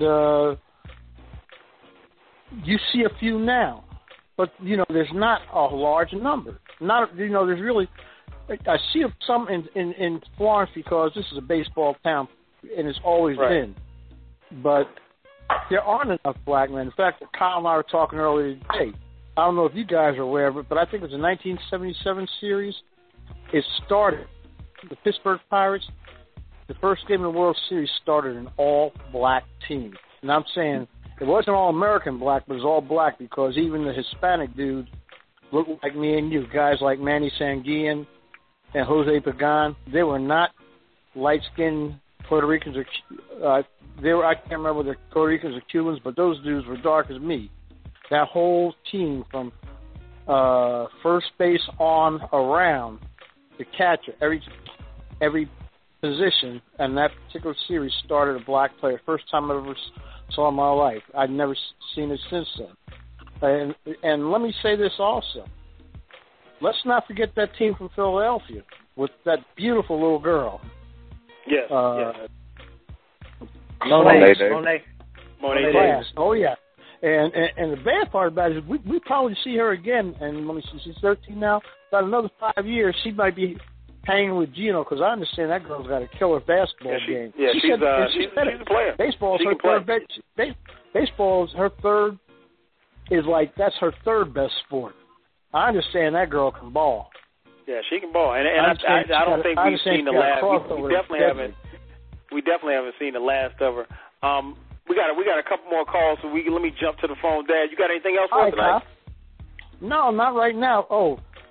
Thanks for putting up that thing about Bankhead. I almost forgot about him. I wish I'd put up Nuke, though. Maybe one day you might be able to sneak him in there. Okay. I've been listening for you guys, and thanks for. I'll be still listening in. Okay. Right, cool. I'll talk to you later. All right, so long. All right, peace. Bye-bye. Phone number my dad calls, 646-478-0356. Always love when Dad calls in, takes it old school, talks about old school stuff. Let's jump to the lines again. We got somebody waiting. 804, the sixth man, my boy Q. Q, what up? What up, Q? Hey guys, what's up? I'm good, What's going on, Q? Chilling, man. I got two questions for y'all tonight. I don't know if I got more calls, but the first question I want to ask y'all, in honor of Kobe's 36th birthday, I just wanted to know if y'all had any special moments or favorite moments from Kobe Bryant to start off. Oh, that's a good question. You know what? Let's let FIFO start with this. Because I'm the resident Kobe hater. Even though I don't hate Kobe, I respect him. People, I think I might hate Kobe more, but I don't make it personal with Kobe. But I'm so interested to hear your perspective. So let's start with FIFO first. Man, favorite Kobe moments. I remember way back in the day when Kobe was young, and they were playing against Detroit when Grant Hill was at his heyday. I just remember them two going back and forth. I think they both scored over 25, 30 points against each other. It was crazy. Let me see another one. When Kobe was a rookie and playing Jordan, I think he dropped 30-something on Jordan off the bench that game. That was crazy. That was one of my favorite Kobe moments.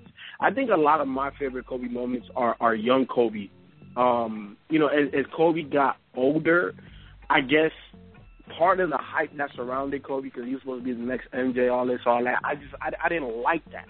And I didn't like people just trying to put him on the same level, because to me, even from day one, with as much similarities that they had, And as great as Kobe is, and I never take that away from him, I always call him the second best shooting guard to ever play this game. He was nowhere near Jordan, and that's the thing that I think is the stake that just I can't get behind Kobe that way like everybody else, because everybody wants him to beat MJ. He's just not. He's a great player in his own right, you know. But and then obviously the 81. I think everybody's going to throw out the 81. I didn't watch that game live.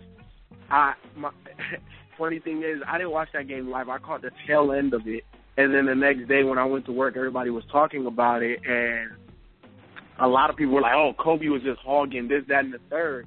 So you know, me being the type of Kobe fan I am, I'm like, he probably was this, that, and the third. But I finally watched the game, and I was like, man, if he didn't do that, they would have lost the game. So right. You know, I really thought, yeah. So I do not hate on the 81 game, that 81 game. And that's another thing. It's like, how can you hate on a player that can score 81 points? 81 points. Like, no, man, come on, man. There's no hate in my heart for Kobe at all. No doubt. What about you, B? Favorite Kobe moment, man? Oh, man. Mine is going to be from a defensive standpoint. Because that's one thing I think a lot of people don't give Kobe enough credit is his on-ball defense. And I remember this was maybe like about, I think, 3 or 4 years ago in the playoffs, and they was playing OKC. They ended up beating OKC in the series, but I just remember Kobe was just like, man, I'm so happy we got rid of y'all. But I remember when Kobe was like pretty much checking, wasn't scared, and he was guarding and containing Russell Westbrook. I was just like, Kobe's respect for me defensively just went to a whole nother level, because I seen him do it, you know, against Allen Iverson when Allen Iverson was in his prime, and to see him do it against Russell Westbrook, and Russell Westbrook is pretty much like one of the most unguardable guards in this league, and to see Kobe step up and was like, I got him, and then when I saw Kobe was just locking him up, I'm like, man, I was like, dude, Kobe is a monster, man. He is not just offensively, but just defensively. I've seen him step up moments when T-Mac got hot, when T-Mac was in his heyday. He locked up on T-Mac. You know, it's my thing for Kobe is his defensively. I'm not going to praise how great offensively he is. We all know that. I have to touch on defensively, and that's just off the top of my head. I know it's plenty more defensive moments that Kobe had. Like even though this is an All-Star game, but he did put the clamps on LeBron James. Yeah, he did. when it got serious, because you know how certain points in the All-Star game it gets serious, like that fourth quarter. Man, he put the clamps on LeBron. Had LeBron looking and crying like, "What? We're going to fall." Like, no, LeBron, Kobe locking you up, dude. Like Kobe was locking him up. Everything LeBron kept doing, Kobe just stripping the ball, stripping the ball. I'm like, man, Kobe is a monster defensively. I think people just do not give him credit. And he stepped up to the plate. If that player is hot, no matter if they a guard or a small forward, Kobe will guard them. Like, it's crazy. Like, I don't think he gets enough credit for that. So my favorite Kobe moments is defensive moments for me. True indeed. What about you, Ken? Favorite Kobe moment? The tattoos, man. When Kobe Bryant got tattoos. And the reason why, and I know that sounds crazy, but Kobe came into the league. He had this golden boy image. You know, he was the perfect, you know, guy. And he went to Colorado. And for him, I think it was he got into that trouble. He got in trouble in Colorado. And just don't shag. After that, we saw a different Kobe, boy. Kobe became a totally different guy. Kobe got tattoos. Kobe, like he had like his attitude went to another level. We all remember the press conference when him sucking his teeth and his lips. You know, I want to say that my family, the tattoos, man, because I think that Kobe received a lot of praise for, you know, being the good guy and all the other stuff. But, man, when he was able to actually let go and be himself, it gave him more freedom. And it gave him more freedom to be who he was, because he was trying to live up to the image that he had at the time. And for me, I think we saw him become like a totally different player. and he just started to develop more and more into the guy that he became. So yeah, man, I like the tattoos, man, because people used to always talk about how good natured he was and this, that, and the other. And you know, for me personally, I knew it wasn't true. I had a feeling it wasn't true. I didn't know it to be true. So it was good to finally see, you know, that image that was built up for him stripped down, and we got to finally see, you know, the Kobe Bryant that, you know, we came to know and semi-love. So yeah. Yeah, I think I think what you're saying, Ken, is, and at that particular time in his life, man, Kobe, prior to the tattoos and everything, he was really all about his image. I mean, if you listen to him, you know, he tried. People would say he tried to talk like Jordan. He watched Come Fly With Me like a gazillion times, and he tried to mimic everything that Jordan was doing. He tried to walk like Jordan, tried to chew gum like Jordan. I mean, he heard all of the criticism. You know, the tattoos were kind of like a symbol, and obviously, you know, all the stuff that he went through with the rape allegation or what have you, snitching on Shaq. All of that stuff, yeah. You know, so, and he did snitch on Shaq. But nonetheless, I think he, you know, he got to a point, basically, like you're saying, Ken, where he just didn't care anymore. He wasn't trying to be Mike anymore. He just kind of got comfortable within his own skin and just wanted to be Kobe. And then I think he just got to a point where he didn't care whether or not you loved him or hated him, and he was perfectly fine with that. You know, I remember them interviewing him, and they asked him, like, who was his best friend on the team, and he said Adam Morrison. I'm like, come on, man, if you're friends with Adam, I mean, like, he had D-Fish on his team, he had Shaw, he had Shaq. If Adam Morrison was your best friend on the team, you know, then that tells me you don't hang out with nobody on the team. You know, like you're just a loner. And but my favorite Kobe moment, my most memorable Kobe moment, Q, actually was the 2 air balls he shot in the playoffs. I think it was his rookie year against Utah. Damn. Kobe was very, huh? And I had one that was crazy. Well, no, I'm gonna tell you why. That was very symbolic for me because, one, he took those shots. And, you know, I think it takes a lot to take that shot. And because if I'm not mistaken, the plays weren't drawn up for him. I mean, he happened to get free on the play. But if I'm not mistaken, the plays weren't drawn up for him. But here's where I think what impressed me about it was that Kobe took so much heat in them losing that series. And for the national media, people really didn't know a lot about him. I mean, they knew that, you know, that the Lakers had given up a lot and they drafted him, and, you know, they traded with Charlotte to draft him, but people didn't know a lot about him. All they knew was this young hotshot rookie who throws up these 2 air balls. I mean, they were bad. I mean, 3-point air balls. He throws up these 3-point air balls in this playoff game and they lose. And I think what that did was that made him work even harder, because he made sure that he wasn't going to be remembered for those moments where he couldn't come up in the playoffs. And I think that was probably, and keep in mind that over his storied career, I think that might have been the first and last time he's not been clutch.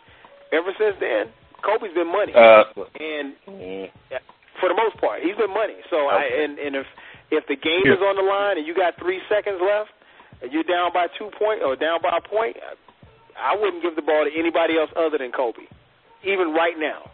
And I don't like Kobe, but I've learned to appreciate his game, and I got nothing but respect for his game. Would I go out and have a drink with Kobe? No, not at all, because I think he's probably a herb. But that's me personally. But on the court, yeah, I think his game is dope. And I think, you know, I hope that Kobe comes back to full strength. We'll talk more about it as we get closer to the NBA season. But I hope he comes back at full strength, man, because, you know, he's riding off into the sunset soon, and we won't see a talent like that for a while. So, what was your second question, Q? Before I get to that, my favorite Kobe moment is when I think it was when he played Carmelo. It was Denver and LA. This is maybe 2008. And I think it was game 2 where Carmelo was just going off. And everyone was like, we need to stop him. We can't stop him. I think Carmelo had 40-something points that game. And then Kobe in the fourth quarter made a conscious effort to just stay on Carmelo. Carmelo's a good 245, good 250. Yeah. You know, he'll back you down on the post, and that's how he gets his leverage So the fact that Kobe was able to, hold him to, I think it was only like 4 points in the fourth quarter. It was ridiculous for me to see that. Kobe's like 190 something. I was like, man, this man is for real. And like my roots is in Philadelphia, so of course I'm an Allen Iverson fan through and through, and I hated Kobe for the longest time because all my uncles was just like, man, fuck Kobe, he don't like the city, he never come back to the city, he'll never come here. And over time I've learned to appreciate Kobe Bryant and what he's done, and if anyone has anything bad to say about his game, all I tell them is just go watch Kobe Doing Work, the Spike Lee documentary. That's a beautiful documentary. A show I've seen it. It's amazing. It goes through goes through what he's thinking about, what his procedures are before and during and after the game. It's amazing. I love it. But my second question real quick before I have to get off. Better home field advantage, the Seahawks or the Saints? Ooh, that's good. Ken, let's start with you. Better home field advantage, Seahawks or Saints? I thought this was difficult, but are we talking about right now? Yeah, let's go right now. Right now. You know what? I'm still going to go with New Orleans, man. Mainly because that voodoo is real. And, if it can happen, it's going to happen, man. in New Orleans, man. So yeah, I'm going with the voodoo, man. I'm not going to bet against the voodoo. And and the reason why I ask right now because they've had home field advantage for a minute. Seattle has home field advantage because they have a good team, and I think that amplifies that and they play through that. But Seattle, New Orleans, whether they had bad defense or good defense, they when you come to the Dome, man, you're probably going to walk out of there with an L, man. And not knowing what happened. What about you, B? Who's got the best home field advantage, Seattle or New Orleans? I gotta go with Seattle, man. They call that place the 12th man for a reason, and it's literally like a 12th man. I mean, quarterbacks have a hard time trying to signal plays and hear what the offensive coordinators are saying. Like you never really hear about it about other stadiums except for Seattle. So it must be something about their home crowd that gets them going, that gets the opposing team off their game offensively, even defensively, because even defensive players, it's hard for them to hear. If you ever watch a team playing at Seattle, you can see like the players looking over the sideline like, okay, what are you saying? I can't hear you. But to Ken's point though, Drew Brees be playing. He be having out of body experiences when he play at home, man. Like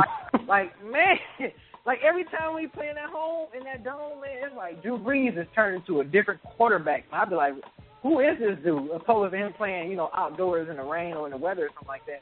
When he's in that dome, Drew Brees is out of body. But my edge, I gotta go with Seattle, man. I gotta go with Seattle. What about you, FIFO? Seattle or New Orleans, man?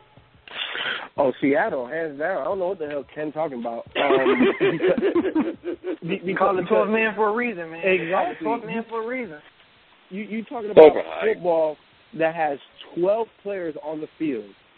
So when you have that amount of people, you have to have communication. And if you can't communicate, you're already at a disadvantage.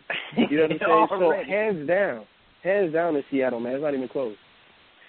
It is close. I'm going to go Seattle too, man, IQ. I think it's Seattle is one of those few places, man, that like you can literally hear how loud it is on your TV screen. You don't have to really adjust your volume.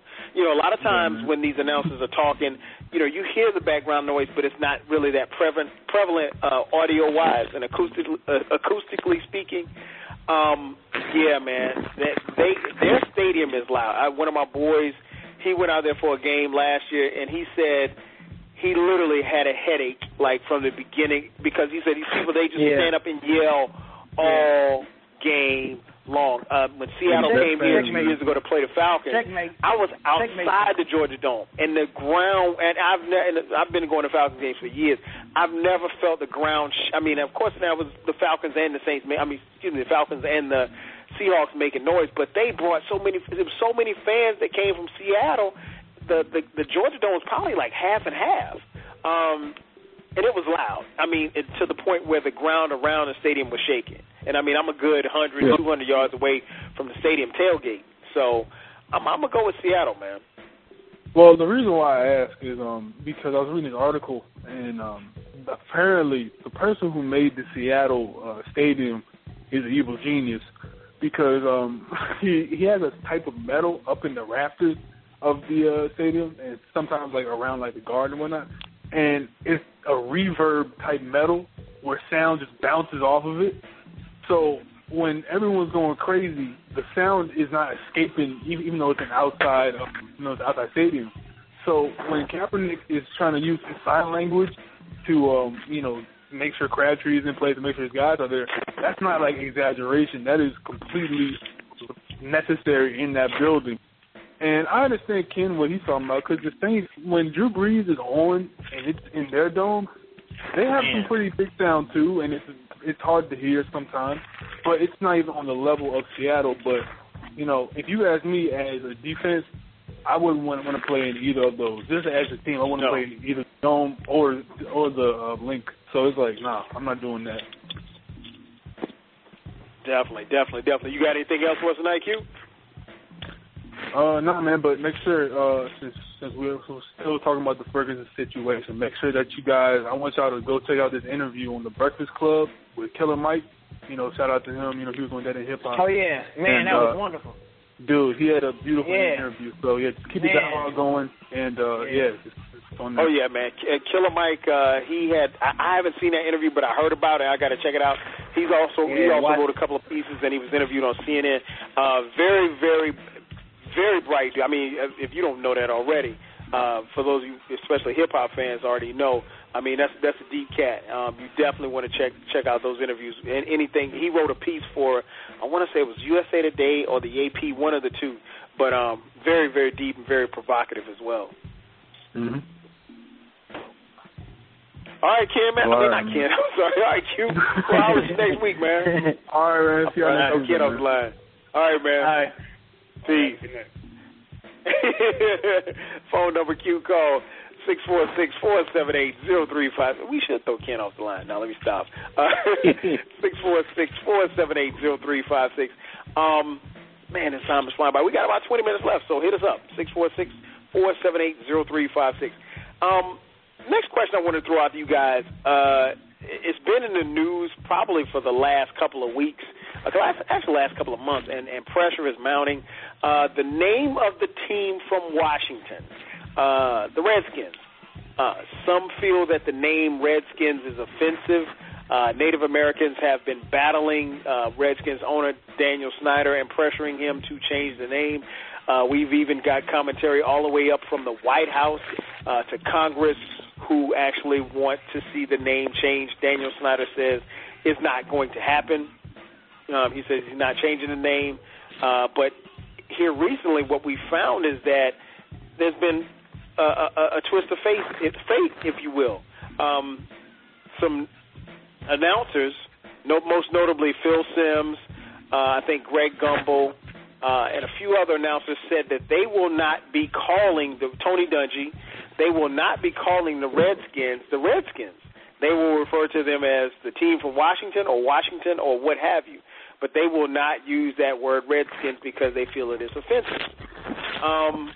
So from a marketing standpoint, and I also understand that the patented trademark was not renewed by the U.S. Patent Service or what have you for the Redskins as well. So from a marketing standpoint, I guess, that affects their business to some degree. So bottom line, man, FIFA, I'll start with you, man. Should the Redskins change their name? This subject to me, I don't feel like I'm desensitized, but it's just not that big of a deal.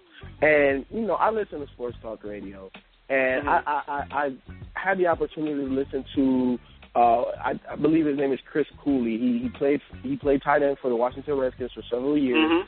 And, he was just talking about the stories of going to reserves and talking to, Native Americans and everything, and none of them find it offensive.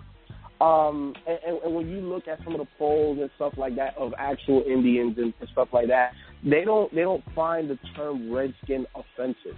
It's not like the N-word to the black race.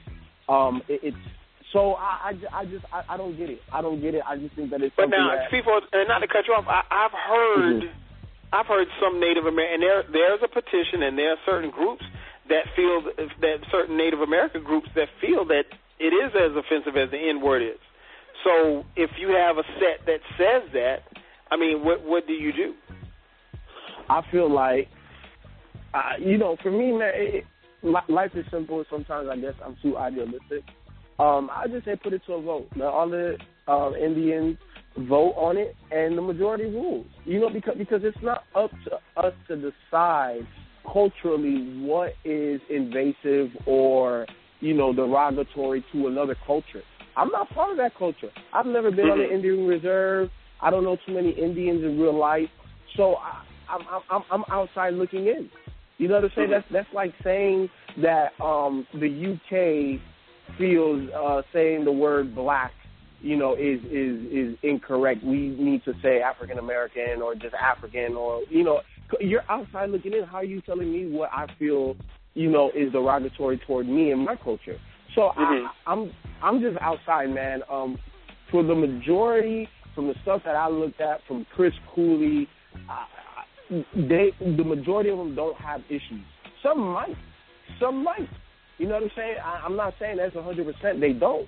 But at the end of the day, I'm not in that culture. It does not affect me.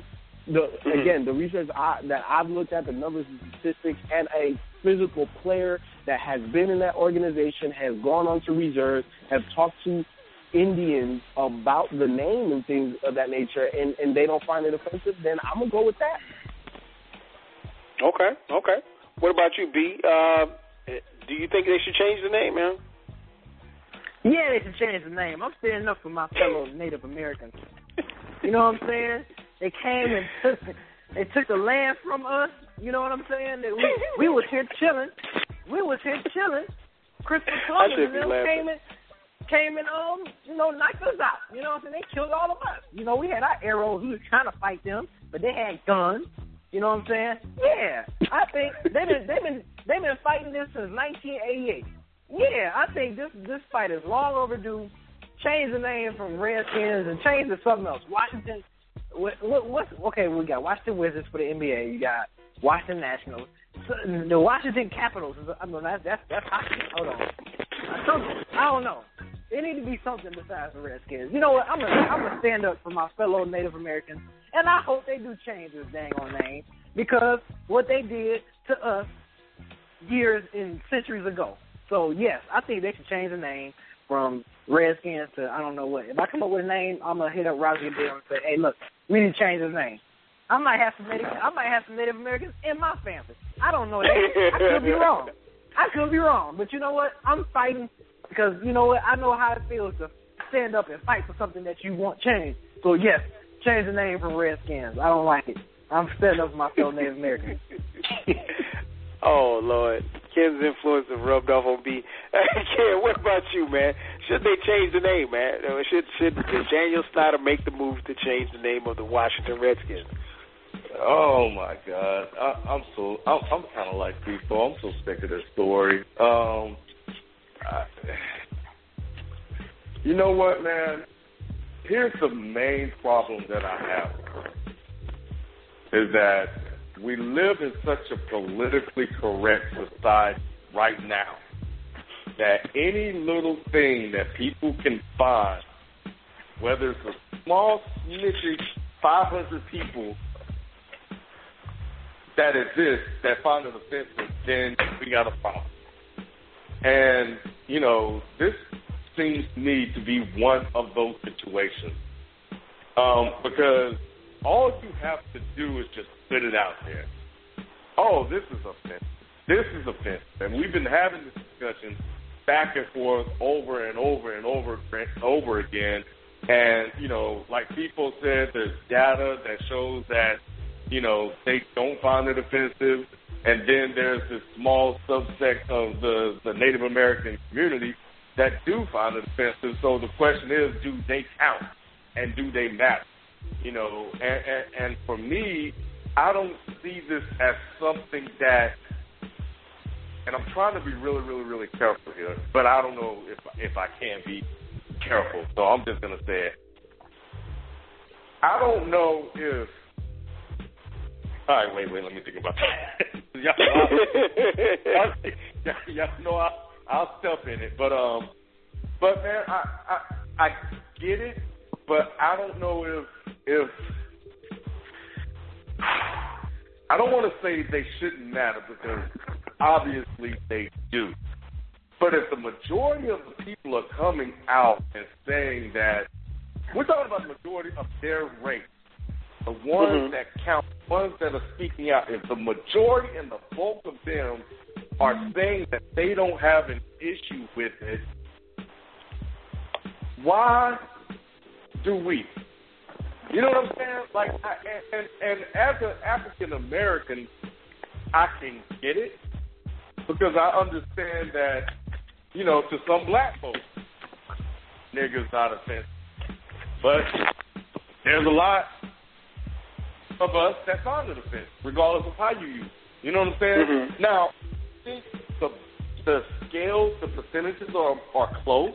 I think there's a 50-50 split, depending on the day. I think it can tilt one way and tilt the other. But I think in this particular instance, based on what I'm hearing and reading, it's a small percentage of the Native American community that find it offensive. Actually, it's not. So the reports I'm reading and the reason why I say that, Ken, is because it depends on who you ask. Because it's, I guess the best way I could do it to equate it, it would be like if we did how could you poll all black people? Let's just use black people as an example.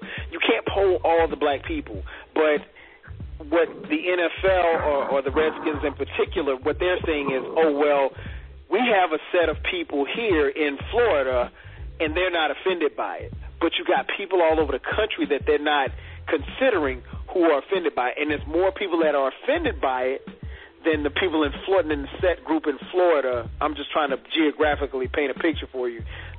But the overwhelming majority of people, Native Americans, they don't want it. But like B said, their voice really hasn't been heard, or they haven't gone through the steps because some feel like it's a losing battle. I've looked at a couple of documentaries on it. Personally, I think the Redskins should change it. I think if it's offensive to them, then it should be offensive to all. And I think they've had the name long enough. I mean, we know who they are. We know what. It didn't. And shout out to my man Black Fist in the chat room. He said.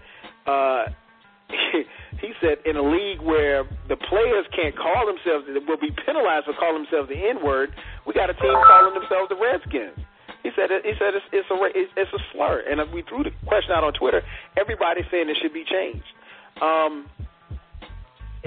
he said the NFL and the Redskins can't find a force or study to make the facts fall in their favor, and that's true. And none of their research, anything that they've done, has fallen in their favor. So I think from that perspective, and I understand what Ken and FIFO are saying, but I'm with B, man. I think they should change it. I think because ultimately what you don't want if you're Daniel Snyder is to be hit in the pocket. If people say, well, you know what, it's one thing to have Native Americans saying, okay, well, we're not going to buy your product. We're not going to go to your games. We're not going to support your teams. That's one thing. But when you have corporate sponsorships start pulling out, if you have, like they play in FedEx Stadium and the naming rights is on the stadium, if FedEx says, you know what, after your contract is up in 2017, after 2017, if the name of the team does not change, we're removing our naming rights. That's huge. That's money. I think a lot of times, especially some of the stuff we talked about, especially with Ferguson and not just that, but all across the country, you can hurt people a lot when you hurt them in the pocket.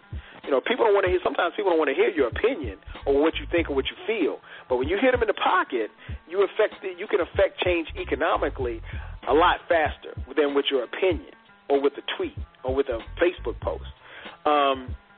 Will it happen? But you know what? Go ahead. But you know what, Kyle? if there's a larger number of Native Americans that are offended, I think that they need to be heard, and I think that they definitely do get their message out, because right now they're fighting a losing battle by remaining silent. So if there's other people in other states that feel the same way, then they need to fight back. They need to say, no, it's not just a small number of people that you're polling. It's larger than that. But if they continue to remain silent and think because it's not just a losing battle that they're not going to fight for it, then you know what? Not to say it's on them, but it kind of sort of is. You have to fight for something you believe in. You know what I'm saying? And the thing is, another quick point. I don't know if America cares enough to pull the money from it, because a lot of them are saying that it shouldn't change because it's been that way for forever. So go ahead, people. I know we're running out of time. You're 100% right. I think right now, if they are offended, now is the time to talk, because they have people with the influence's ear. So if now, a whole rash of Indians come out talking about that they don't like the name, it's offensive, this, that, and the third, you already have the broadcasters, the live color commentators saying that they're not even going to call them by that name. So it's already out there. It's already a hot button topic, and all that needs to be, for that to be pushed over the edge, is for the Native Americans to speak out. So I agree with you. Yep. It's going to be interesting to see how it plays out, man. Like you said, FIFO, I think if it's going to happen, now's the time for it to happen, because I don't think the iron is not going to be any hotter than it is right now. You don't really have a whole bunch of time. You've got Congress, everybody weighing in on it like that.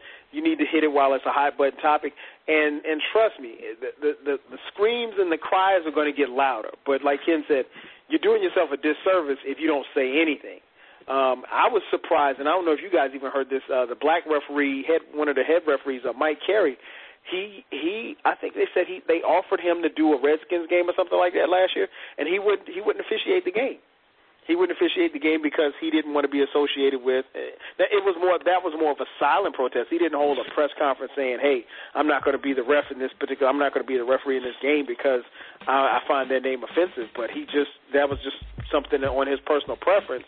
They asked him to do the Redskins game. He decided to do another game. But like Ken said, if you don't open your mouth, closed mouth doesn't get fed. So it's going to be interesting, I think, to see how everything shakes out. The phone number to call in, 646-478-0356. You're locked in live to Dead End Sports. I'm your host, 12 Kyle, joined by my boys, Ken, B, and FIFO. Make sure that you check out our YouTube channel. Matter of fact, when you're done listening, go to our YouTube channel, check out our latest videos. Go to youtube.com/Dead End Sports. We got videos on the site. We got more coming as well.